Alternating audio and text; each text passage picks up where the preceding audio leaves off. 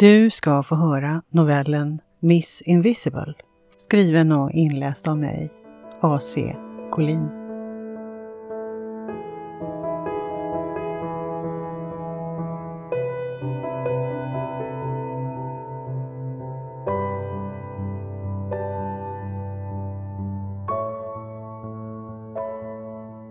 Utan att behöva sträcka på sig är hon huvudet längre än sin far, 199 centimeter.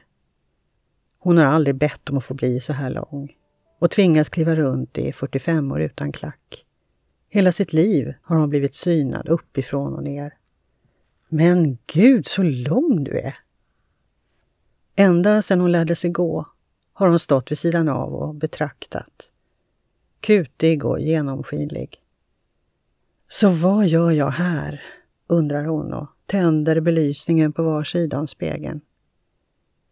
Hon hör till den millipromille av världens befolkning som har helt symmetriska anletsdrag. Dra 2 diagonala linjer från de höga kindbenen, snett in mot mitten av ansiktet och de möts på nästippen. Dubblera näsans längd i riktning nedåt och din blick vilar på hakans kulle. Lyft blicken en aning och du ser en amorbåge att dö för. Som tur är har ingen intresserat sig för det där. Det är hennes längd som har fått all uppmärksamhet. Hon betraktar sig själv i spegeln. Jag befinner mig inte på en obestämd plats i rummet, tänker hon. Jag är här och nu. Det känns bra. Bara ögonen och läpparna kvar. Sen är jag beredd. Hon är inte nervös, fast hon borde. Det har varit en för lång resa för att slösas bort på nerver. Enda barnet är hon. Den kärlek föräldrarna öste över henne hade räckt till 3-4 ungar. Hon hade nöjt sig med mycket mindre. Nu får hon finna sig i att vara omättlig. Hålet är bottenlöst. Men nu har hon hittat ett sätt, åtminstone för stunden.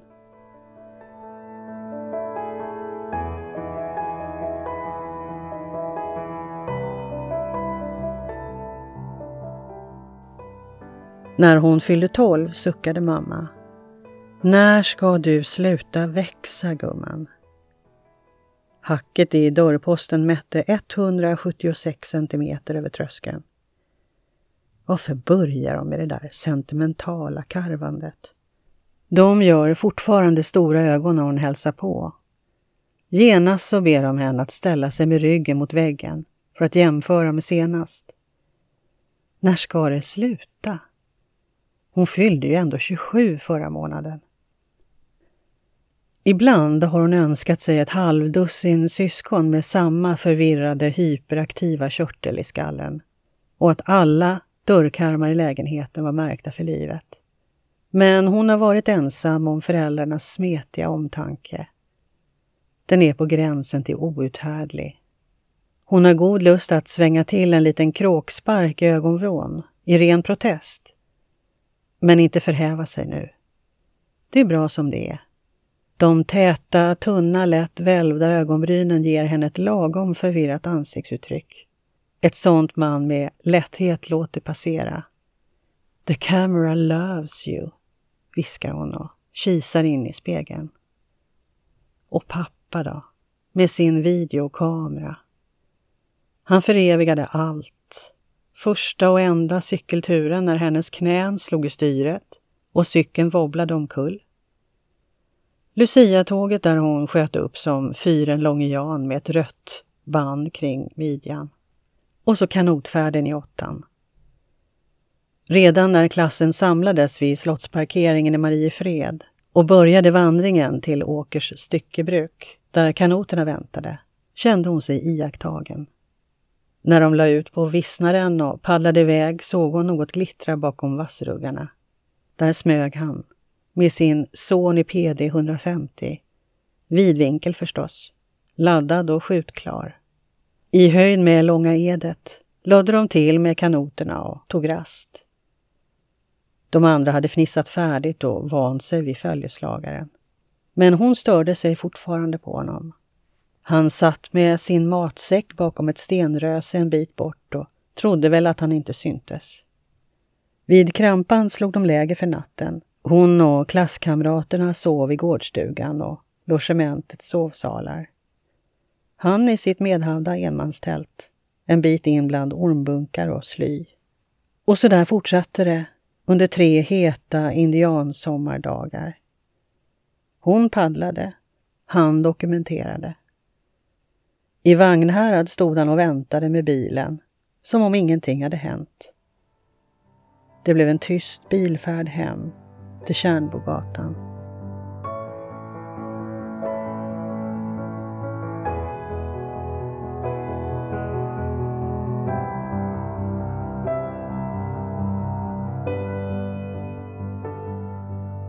Senare den hösten var det filmvisning i klassrummet. Fröken rullade in tjock-tvn på den höga ställningen. Pappa lade upp en trave VHS-kassetter på katedern. Den som ville ha ett minne från äventyret kunde köpa en kassett. Men vem ville minnas en kuf till pappa som smög i vassen? Inte hon i alla fall. Med viskande berättarröst kommenterade han filmsekvenserna som om det vore SM i nattorientering. Hon hade inte bett om att få bli ihågkommen som hans dotter. Hon ville inte bli ihågkommen alls. Hon ville vara i fred och förbli osedd. Tisslet och tasslet gjorde ont. Och hon ville rinna ner från stolen, in under skolbänken, bort över golvet och ut genom glipan under dörren. Ut till korridortryggheten. Men hennes långskånkar till ben satt fastkilade under skolbänken. Byxlåren skavde bort de intorkade snorkråkorna under bordsskivan. Och hon ville bara kräkas. Hon kan fortfarande minnas hur hon knep ihop ögonen och föreställde sig hur munnen tråcklades ihop av en osynlig tråd. Att hon önskade att öronen ville sluta sig som kronblad i naturfilm om knoppar som slår ut, visad baklänges. Att skratten skulle förvandlas till vågbrus i huvudet. Hon markerar läpparnas perfekta bågform med en röd konturpenna. Med långa, jämna penseldrag fyller hon i med hallonrött.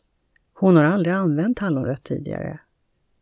Hon tvekar inte som hon gjorde förr, innan hon tog mod till sig och gick färganalys. Hennes hemliga avsikt var att få reda på vilken färg som gjorde henne mest intetsägande. Och hon frågade experten, vad tror du om beige? Kvinnan med de blodröda naglarna svarade, men kära vän, med din hy skulle ju du försvinna. 1 timme senare gick hon nöjd därifrån. I väskan låg en färgkarta med de nyanser som skulle få henne att lysa. Med andra ord, precis de färger hon skulle undvika.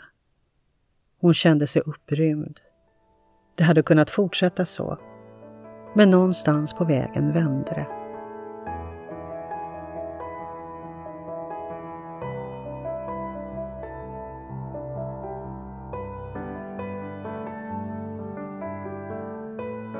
Hon reser sig från pallen framför spegeln. Den silverfärgade kroppstrumpan smiter åt. Den är för liten. Men vad annat kunde man vänta sig? Grenen skär in och halsringningen skaver över axlarna. Hon är redan svettig i vecken under brösten. Det var på våren, i 9:an. Fredag efter sista lektionen. Gymnastik. Hon satt som vanligt på bänken i omklädningsrummet och väntade tills de andra var färdiga i duschen. Hon klädde av sig långsamt. Ventilationen fungerade dåligt och luften var tät av eftersvettningar blandad med doften av dejt och planer inför helgen. Hon slank in och försvann i ångan. Tog god tid på sig. När hon var färdig hade de andra redan gått. Det var tomt i omklädningsrummet, så när som på en chockrosa träningsoverall i storlek XXL med vita revärer.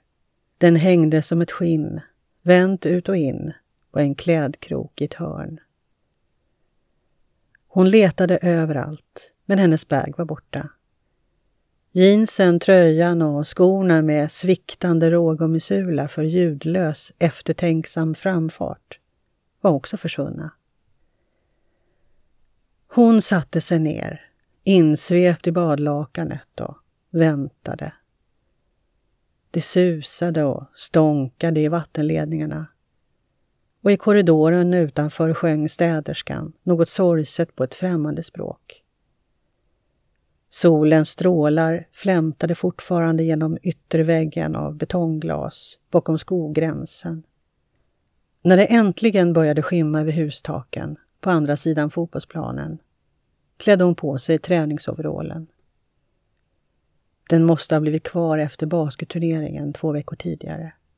Uppsala Pink Panthers. Syntetmaterialet var kvävande och den skrikiga färgen fick henne att hålla andan. För ett ögonblick tänkte hon att allt var planerat. Vilken imponerande förslagenhet i så fall. Bara för hennes skull. Hon som knappt syntes. Hon tog en omväg genom kyrkogården så att hon slapp gå förbi brandstationen där de andra brukade sitta och hänga. Hon älgade på barfota med långa kliv och brydde sig inte om det vassa gruset som stack in i fötterna. När hon rundade kvarteret och snäddade vid fotbollsplanen stannade hon upp. Solens sista strålar studsade mot fasaden med Coop-skylten och himlen liksom svirrade i rosa, lila turkos. Det var så vackert och hon kände att hon kunde andas igen. Men mamma grät när hon fick se henne i hallen. Det var då hon bestämde sig. Och som på beställning dök han upp någon vecka senare. Rodriguez.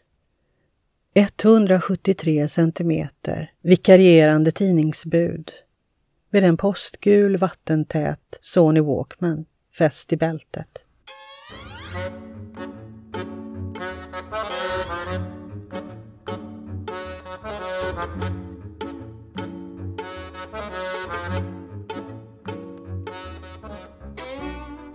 En tidig försommarmorgon satt de bredvid varandra i trapphuset. Han plockade fram ett par extra hörlurar och mer behövdes inte. De lyssnade till Astor Piazzolla, den argentinske dragspelaren, och Rodriguez bjöd upp. Så komiskt, hon dansar tango. Men hon lät sig föras och upplevde ett ögonblick av magi. Var det så här det kändes att lita helt på en annan människa? Han var bättre på att dansa än att dela ut tidningar. Som väntat var det någon annan som svischade förbi utanför brevinkastet en dag. Hon såg honom aldrig mer. Men han hade planterat någonting.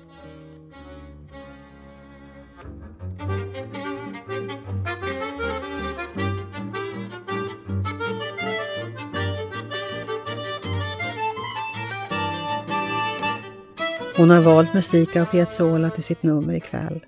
Libertango. Hon nynnar när hon tar på sig tofflorna med slejf av resår. De smiter åt kring foten. Hon drar på sig huvan med öppningen som lämnar ansiktet naket. Med sitt mest nollställda uttryck betraktar hon sig i spegeln. Allt sitter där det ska. Hon greppar väskan med attiraljerna och går ut ur husvagnen. På väg mot cirkustältet möter hon tvillingarna, Skyll och Kim. Stående på varandras axlar så når de henne till bröstet. Skyll har lyckats hålla sig nykter hela säsongen och hon berömmer hans ståndaktighet. Han ger henne en slängkyss och Kim kvittrar "A bientôt". Den lille bleke tjecken väntar på henne. Han sitter i en sliten tältstol och bläddrar i ett glättat magasin med bilder av tatuerade kvinnor. När hon närmar sig släpper han tidningen som glider ner i gräset. Hans leende blottar de bruna tandhalsarna, men ögonen är fina. Hon ler tillbaka och öppnar väskan.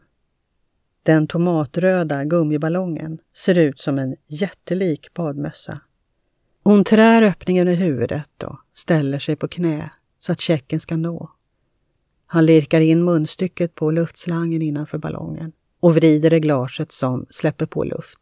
Det piper och tjuter och hon föreställer sig huvudet som en fullmogen vallmoknopp på en svajig stängel. Nära att lossna från halsen och följa med ballongen till väders, befriad från kroppen. Ett par minuter senare är hon färdig för entré. Med mjuka steg skrider hon in i manegen. De melankoliska tonerna från dragspelet studsar mot de mörka tältväggarna som buffas och knuffas med höstluften som tränger sig på utifrån. Den varma spotlighten följer hennes enorma ballonghuvud som svajar fram och tillbaka. Publiken i bänkraderna håller andan. Hon vet att alla tittar, men inte på det vis som hon är van vid. Nycirkusen har kommit till stan och hon är kvällens huvudnummer. Miss Invisible. Strax ska hon lirka ner ballongöppningen över huvudet. Fortsätta åla sig in tills bara ena foten syns. Tänk att någon så lång och klumpig kan vara så graciös, ska publiken viska.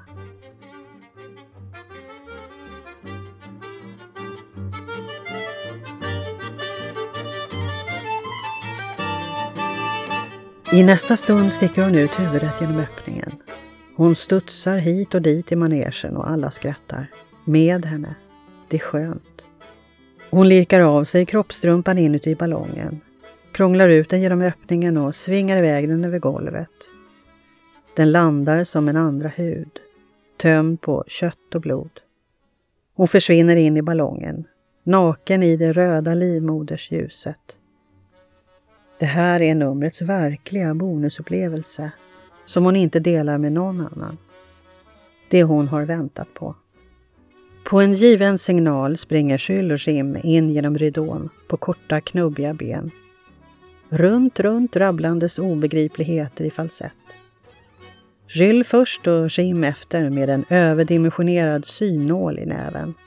Den ser mer ut som ett svärd och utgången är naturligtvis given.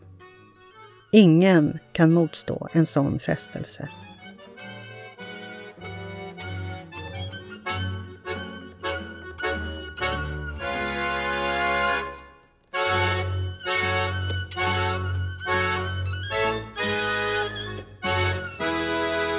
När de flikiga ballongtrasorna landar mitt på golvet har musiken tystnat.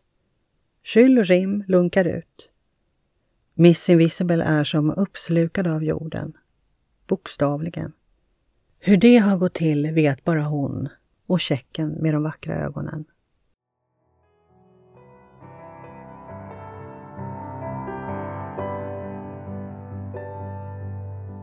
Föreställningen är slut och hon susar hem med ett leende.